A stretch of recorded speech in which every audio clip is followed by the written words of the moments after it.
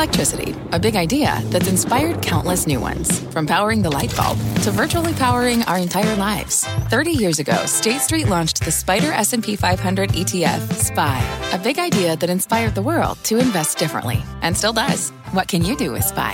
Before investing, consider the fund's investment objectives, risks, charges, and expenses. Visit ssga.com for a prospectus containing this and other information. Read it carefully before investing. SPY is subject to risks similar to those of stocks. All ETFs are subject to risk, including possible loss of principal. Alps Distributors, Inc. Distributor. Live from the NASDAQ market site overlooking New York City's Times Square, this is Fast Money. I'm Melissa Lee. Tonight's trader lineup: Tim Seymour, Steve Grasso, Brian Kelly, and Pete Najarian, co-founder of MarketRebellion.com. Tonight on Fast, we are at the halfway mark for Q3 earnings season, and there is a slew of big names still on deck to report. So in the spirit of Halloween, we are bringing you the trades on these stocks in a trick-or-treat themed version of everybody's favorite game. Plus, crypto goes meta. It's not all about Bitcoin and Ethereum. The altcoin's getting a boost thanks to Mark Zuckerberg's big rebrand. And later, so bad it is good, the healthcare stock that might just be the medicine you need to add to your portfolio. But we start off with a Rorschach test of sorts for investors. The yield on the 2-year Treasury at its highest level since March of 2020. It is up a whopping 30 basis points since September, and that sent the spread between 2 and 30-year Treasuries to its lowest level of the year. But like any good ink blot, not everyone will see the same thing in these charts, so we want to peer into the trader's soul tonight. Tim, what does this move tell you? Spooky. What can I tell you? No, is it ghoulish? It's maybe something that's ultimately good news because again, back to March 2020, we were digesting the depths of the pandemic, and I think we have a better idea, fortunately, socially, where we are right now. Some normalization in bond yields is great. We do think that the Fed has overstayed their welcome. So really, it's just a question of we always talk about the velocity of moves. So, the move here for the 2-year note from 20 bips to 55 at its peaks, pulled back a little bit, is extraordinary. And that chart, if it was anything else, would look parabolic. Look at what's happened in Canada. Their 2-year note has gone from 50 bips to over 100. And we talked about the Bank of Canada putting the brakes on dramatically in terms of QE and, forget the taper.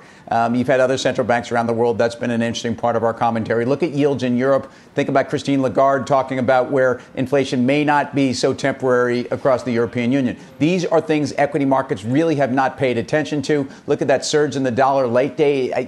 Could be technical. Could also tell you that people are a little bit behind where the Fed actually may come in here faster and may have to now. So I think it's worth noting on a extraordinary week for earnings and markets near all-time highs and VIX near lows. And that scares me a bit. So happy Halloween. Do you have the same interpretation, Brian Kelly, that the Fed may be, behind the 8 ball, so to speak? We'll have to play catch up. We'll see a rise in rates faster, and we won't necessarily see the accompanying economic growth, which may have otherwise pushed the entire yield curve higher as opposed to just the short end. Exactly. It's not just looking at one point. It's a picture, right? A Rorschach test. So we're talking about the curve. So if you go out a couple of years, like the 5-year, 30-year spread, that's the flattest it's been for a while. And at one point, I believe the 10-30 spread actually inverted this week. So the interpretation is then that the Fed is going to taper, potentially raise rates or have to raise rates faster than the market anticipated even a week ago, and that's going to slow down the economy. And that's probably why we saw the other names in FANG, besides Facebook and Apple, actually do pretty well today. Remember, those do really well. Idiosyncratic growth. The economy doesn't have to grow, but they grow. So to me, that's the message from the market. The Fed is going to have to raise rates faster than expected. It's going to slow the economy dramatically. And the only place to invest in equities are names that get growth no matter what the economy does. Is that how you piece it together, Pete, in terms of the move that we saw in big cap tech stocks? Well, it's interesting, and I was listening to BK, and I find it very interesting. I look at this as looking at the 2-year, for instance, and it tells me there's no recession. Even with this big monstrous move, let's be honest, it's all you got to do is pull back a little bit further, 5 years, and take a look at what this 2 years moved like, and we haven't gone anywhere. I mean, the reality is, I think when you're looking at this right now, yes, I think the Fed funds rate's going to go a little bit higher. I don't know at what sort of a pace they're going to have to go, but I think there's no doubt about it. We will start to see that move probably faster than anticipated. But on top of that, I actually think we do have some economic expansion. Obviously, we've got a lot of the talk about what's going on with the president and trying to work out some deals with infrastructure, all these other things. So there's a lot going on behind the scenes. But I think the reality is that we are in a very comfortable spot right now. And I think there's a lot of different names that can work, as BK did say, in almost any kind of an environment. I think that there's a lot of those names that actually reported earnings this past week that are great examples of that. So rising rates, and Gross, I'll get to you in just a minute, but rising rates still is a green light for big cap technology stocks, Pete, in your view?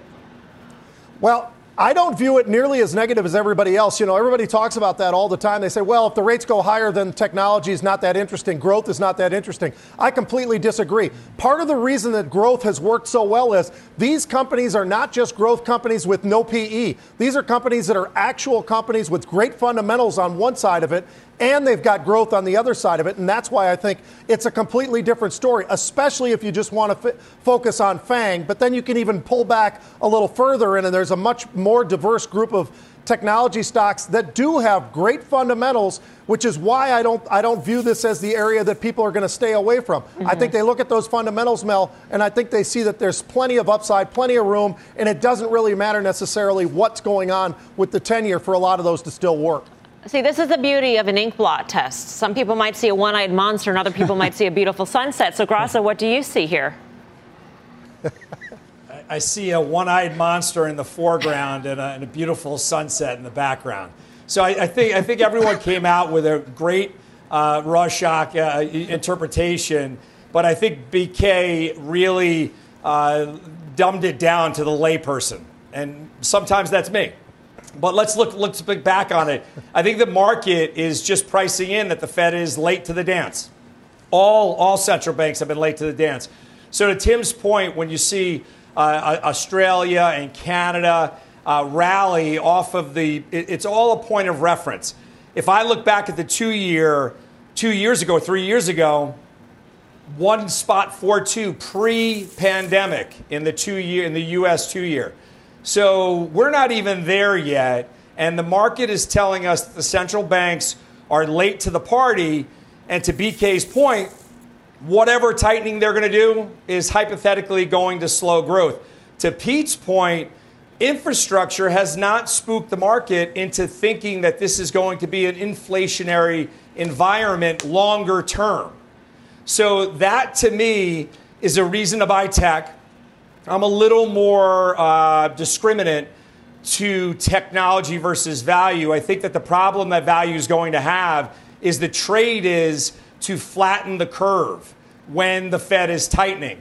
That's a rough spot to be in value stocks, and I own a decent chunk of value stocks. So it does have me reassessing what I should own going into the next year or so. Yeah. BK, in your view, what is the trade under your interpretation of this chart? I think it's going to sound funny, but I think it's big cap tech, right? So think about it. Let's say that my view on the economy is correct, or my interpretation that we're going to get some kind of slowdown after the Fed raises rates. Well, then big cap tech should do pretty well because of that idiosyncratic growth they have. Let's say BK's wrong. It happens every once in a while. I know this probably shocks Pete. I know how much he looks up to me, but I would get it wrong every once in a while. But if I'm wrong, then Pete's right. The economy's expanding, and then everything's going to be fine. So either way, big cap seems kind of wins. Win, win, win. Everybody wins. I don't know how that could be, but somehow it does. For more on this breakout in 2-year yields, let's bring in the chart master, Carter Worth, of Worth Charting. Carter, what do you see for this chart? I mean, if we're getting into Rorschach and Herman Rorsch, I mean, charts are ink blots if there ever was an ink blot.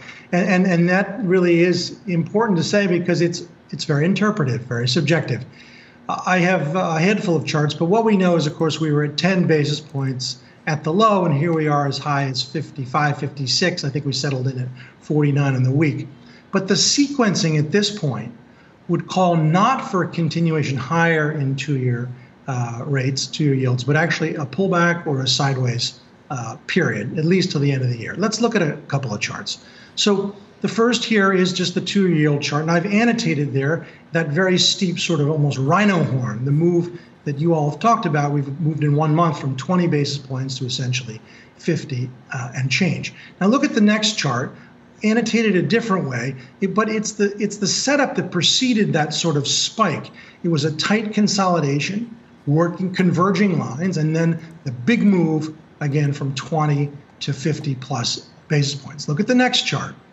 Another way to draw it, I'm pulling the chart backwards, I'm going backwards in time. These setups are what sequencing is all about. You get a big move, then you consolidate. You get a big move, and then you consolidate. Now, this one has been particularly big, but what happens typically from here, whatever this would be, whether it's a commodity or stock, is that you consolidate. Look at the final chart. And, again, longer term, sure, one could say, well, this is still very low compared to where it could be, where it should be. But the day-to-day, week over week, or simply 30-day move from basically 20 basis points to 56 on the high this week, the sequence here, the ink blots would call for sideways or down, at least to the end of the year. All right, Carter, thank you. We'll see you in just about 20 minutes on OA. Tim, does this change your view? I mean, if the 2-year ends up going sideways or even pulls back? By the way, I'm glad we clarified that we're talking about, blot charts. I thought you called me Horseshack and these guys, sweat hogs. And, I thought it was a version of Welcome Back Kotter here. I really didn't even hear you at first. So I think Carter always points out, first of all, with a level of calmness and reasonability, that some of these dramatic moves have to be followed by either some type of a backfill, et cetera. I think the trends for rates are higher. I ultimately think that that's good news. I think to the extent that you're seeing bond yields around the world in places that aren't necessarily driven by the same fundamentals as here, but certainly are going to be responsive, like every other yield curve in the world is to the U.S., are actually well beyond where they were at this period at the beginning of COVID. In other words, Australia's back to 2019 levels and maybe moving even higher. These are things to be worried about, but the trade around this ultimately to me is we are still getting some growth. I think we do have some inflation, and I think all of those trades that are more reflationary and industrial are in very good shape. So I wouldn't run too far away from big cap tech, but again, they came into this week at all-time highs, and we saw where a couple of them kind of failed. I mean, I think Amazon of the big five looks the most interesting, not least interesting, based upon the price action. But again, I love energy here. I love resources. How about those U.S. steel numbers? How about some of the industrial companies that I think really are going to accelerate into normalized even growth? We don't have to see 5, 6, 7% GDP for some of these big industrial companies to continue higher. And that includes autos as well.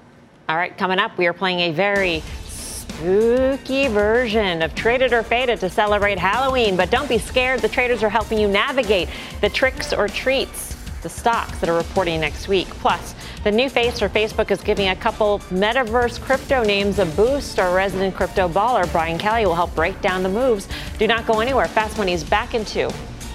The spirit of performance defines Acura, and now it's electric. Introducing the all-electric ZDX, Acura's most powerful SUV yet. While what powers their cars may change, the energy that makes Acura never will. Crafted using the same formula that brought them electrified supercars and multiple IMSA championships, the ZDX has track-tested performance that packs an energy all its own. With a premium Bang & Olufsen sound system and up to 313-mile range on a single charge, and a Type S variant with an estimated 500 horsepower, the ZDX is everything they said electric could never be.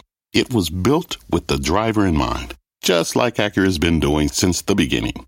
We could talk all day, but the only way to experience this electric performance is to drive it yourself.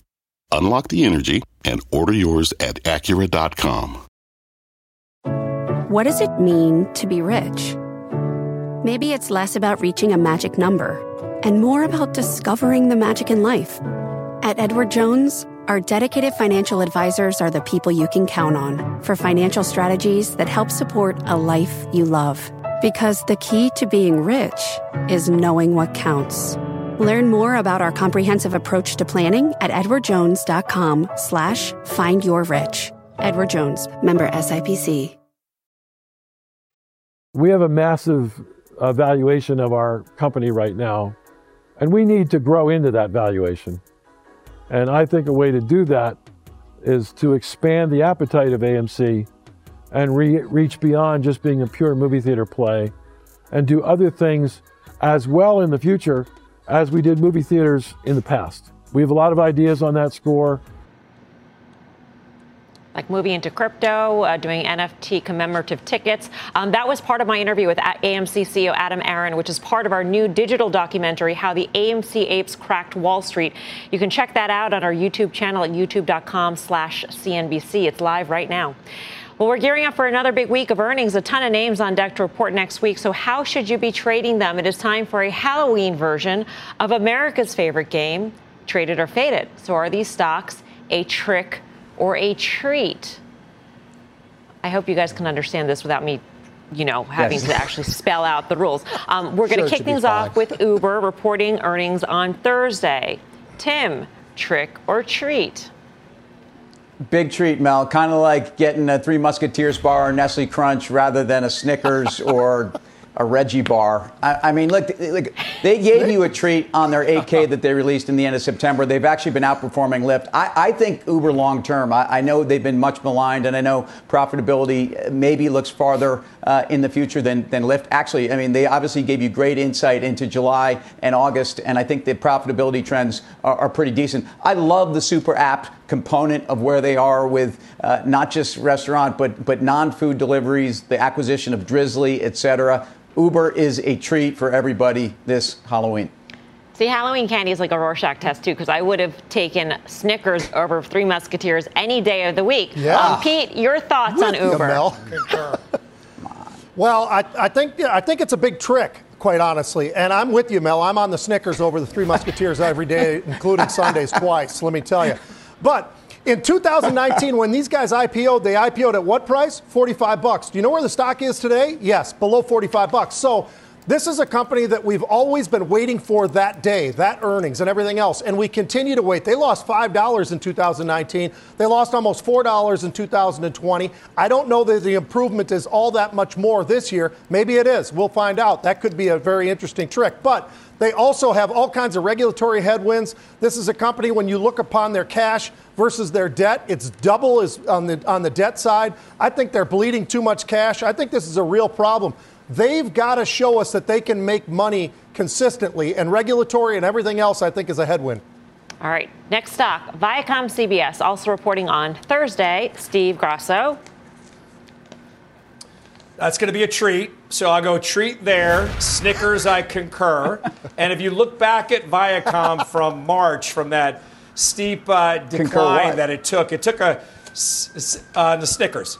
So if it had a basic cut in half, more than cut in half. It lost 60% of its price just based on a fund that had to liquidate that and a number of other topics, or a number of other stocks, I should say. For this one, though, I think that this is building a very long base. We all know what that means for the stock. It's taken a very long time, I agree. I'm still long it personally. I do believe that we are going to rally, maybe not back to that $100 price target, Melissa, where it started from, but definitively somewhere in the middle there. So I'm looking for a proper bounce in Viacom. And by the way, Kit Kat and Twix superior to Snickers, which is superior to Three Musketeers. Brian Kelly, what do you say about Viacom? Oof. Wow, the more you know. Who knew we got a candy lesson today? Well, for me, listen, I bought the dip. I bought the dip on Viacom on that hedge fund liquidation, and it's really just kind of been churning ever since then, right? Just like my stomach would after I ate all that candy. So for me, it's giving me a bellyache. I want out of this thing, so I'm gone. It's a trick. Yeah, that one. Yeah, you got it. Ding, ding, ding. All right. Up next, DraftKings reporting earnings on Friday. Pete, what do you say? I think this is a big-time treat. This is a company that's growing revenue at an incredible pace right now, Mel, and the acquisition of Golden Nugget Online Gaming. That's going to be big. When you look at what the sports betting market looks like going forward from here and the footprint that they've already got, I think this is a company that is really well prepared for the future. Obviously, short-term's a little bit different, but the balance sheet is great, and I love what their cash position is. I think this is a company that's way undervalued at this point in time. Grasso? I'm going to say this one is a trick for me, and for much of the same reasons that Pete talked about Uber. Everyone's waiting for the next report on DraftKings, and if I look back at the Golden Nugget acquisition, I'm thinking, why do they need to grow through acquisition at this stage of the game. And if you look at their $20 billion offer for Entain, I think it's the same type of thing. They should have more organic growth. They should have more quality growth on their own. And the stock should be outperforming. It's underperforming. It's still a trick for me. Finally, Pfizer delivering results Tuesday. Brian Kelly. Oh, for me, it's a treat. Absolutely. Look at this thing. We've got the jab has now been approved for 5 to 11 years old. If yields actually go lower on the 10-year, it's got a nice dividend yield and trading at a reasonable PE. That's the type of treat BK likes. Tim? Trick. It's like getting an Almond Joy when you want a Mounds or a Bounty Bar. Look, EPS is going to fall next year. We pulled forward a lot of COVID love. Nobody wants that. Again. That's really nah. The lesson here out of all this is that Tim has bad taste in candy. That is the bottom line here. Coming up. No, traditional taste. No, bad taste. Coming up, it's not just Bitcoin and Ethereum on the move. Metaverse crypto surging on the back of Facebook's name change. We're breaking down the moves next, and later the options traders are checking into one hotel stock ahead of earnings next week. How should you be playing this name? You're watching Fast Money live from the NASDAQ market site in Times Square. Back right after this. Welcome back to Fast Money. Virtual reality sparking real-life profits. Ethereum tokens Decentraland Mana and Axie Infinity, an online game built on the Ethereum blockchain, surging today. These I just invented something. These metaverse crypto names getting a boost after Facebook rebranded itself as Meta Platform. So, BK, what's your take on the surge? Yeah, so I mean, listen, the whole crypto market has been very strong today, but the fact that Facebook announced that the metaverse is here, it's a real thing, and one of the largest companies in the world is going to focus on that, got the rest of these tokens going. So you're looking at something like an Axie Infinity. That's a GameFi, a gaming type of platform, as well as Mana, which is with Decentraland. That, again, is a metaverse type of play. So what you saw is people trying to express their kind of bullish view on the metaverse, that Facebook came in and said the metaverse is real through crypto, and these were kind of two of the ones that stuck out to me today. Are you in either of these, or what is your way, if you have one, to play the metaverse? Yeah. No, I'm in Axie. I think that's probably one of the best ones right now. It looks like it broke out. It's had an extraordinary run. They've got a really interesting kind of business model that they've created here, and they've probably got almost all of the Philippines playing this game, and that's a really good thing. So if I had to choose, I would say Axie. All right. It is time now for a final trade on this Friday ahead of Halloween. Let's go around the horn. Tim Seymour. Yeah, look, Amazon is a treat wrapped inside a Baby Ruth's wrapper right now. And I think people are underappreciating there in the tailwind of a major secular trend. I'm not so worried about the bottom line. I'm worried about the top line. So you don't like Baby Ruth. Anyway, Steve Grasso. I hate Baby Ruth. I don't think, just to keep the theme going, I don't think we mentioned it, but Reese's Peanut Butter Cup is the pantheon of where we should have been in this conversation. Having said that, my final trade is Apple. I think that any time you can buy Apple at a discount, it's worth owning it. Remember, the stock is up 8% even after the fall today on a month-to-date basis. Petey. Put out your bag, get a Heath bar and Skechers of what you wear on your feet. That's the one. Heath, that's a good one. Brian Kelly. My name is BK. I like Charleston Chew and CyberArk, CYBR. What's on the horizon for financial markets? At PGIM, it's a question that over 1,400 investment professionals relentlessly research in pursuit of your long-term goals. Specialized across asset classes, but united in collaboration, our teams provide global and local expertise. Our investments shape tomorrow, today. Pursue your tomorrow with PGIM, a leading global asset manager.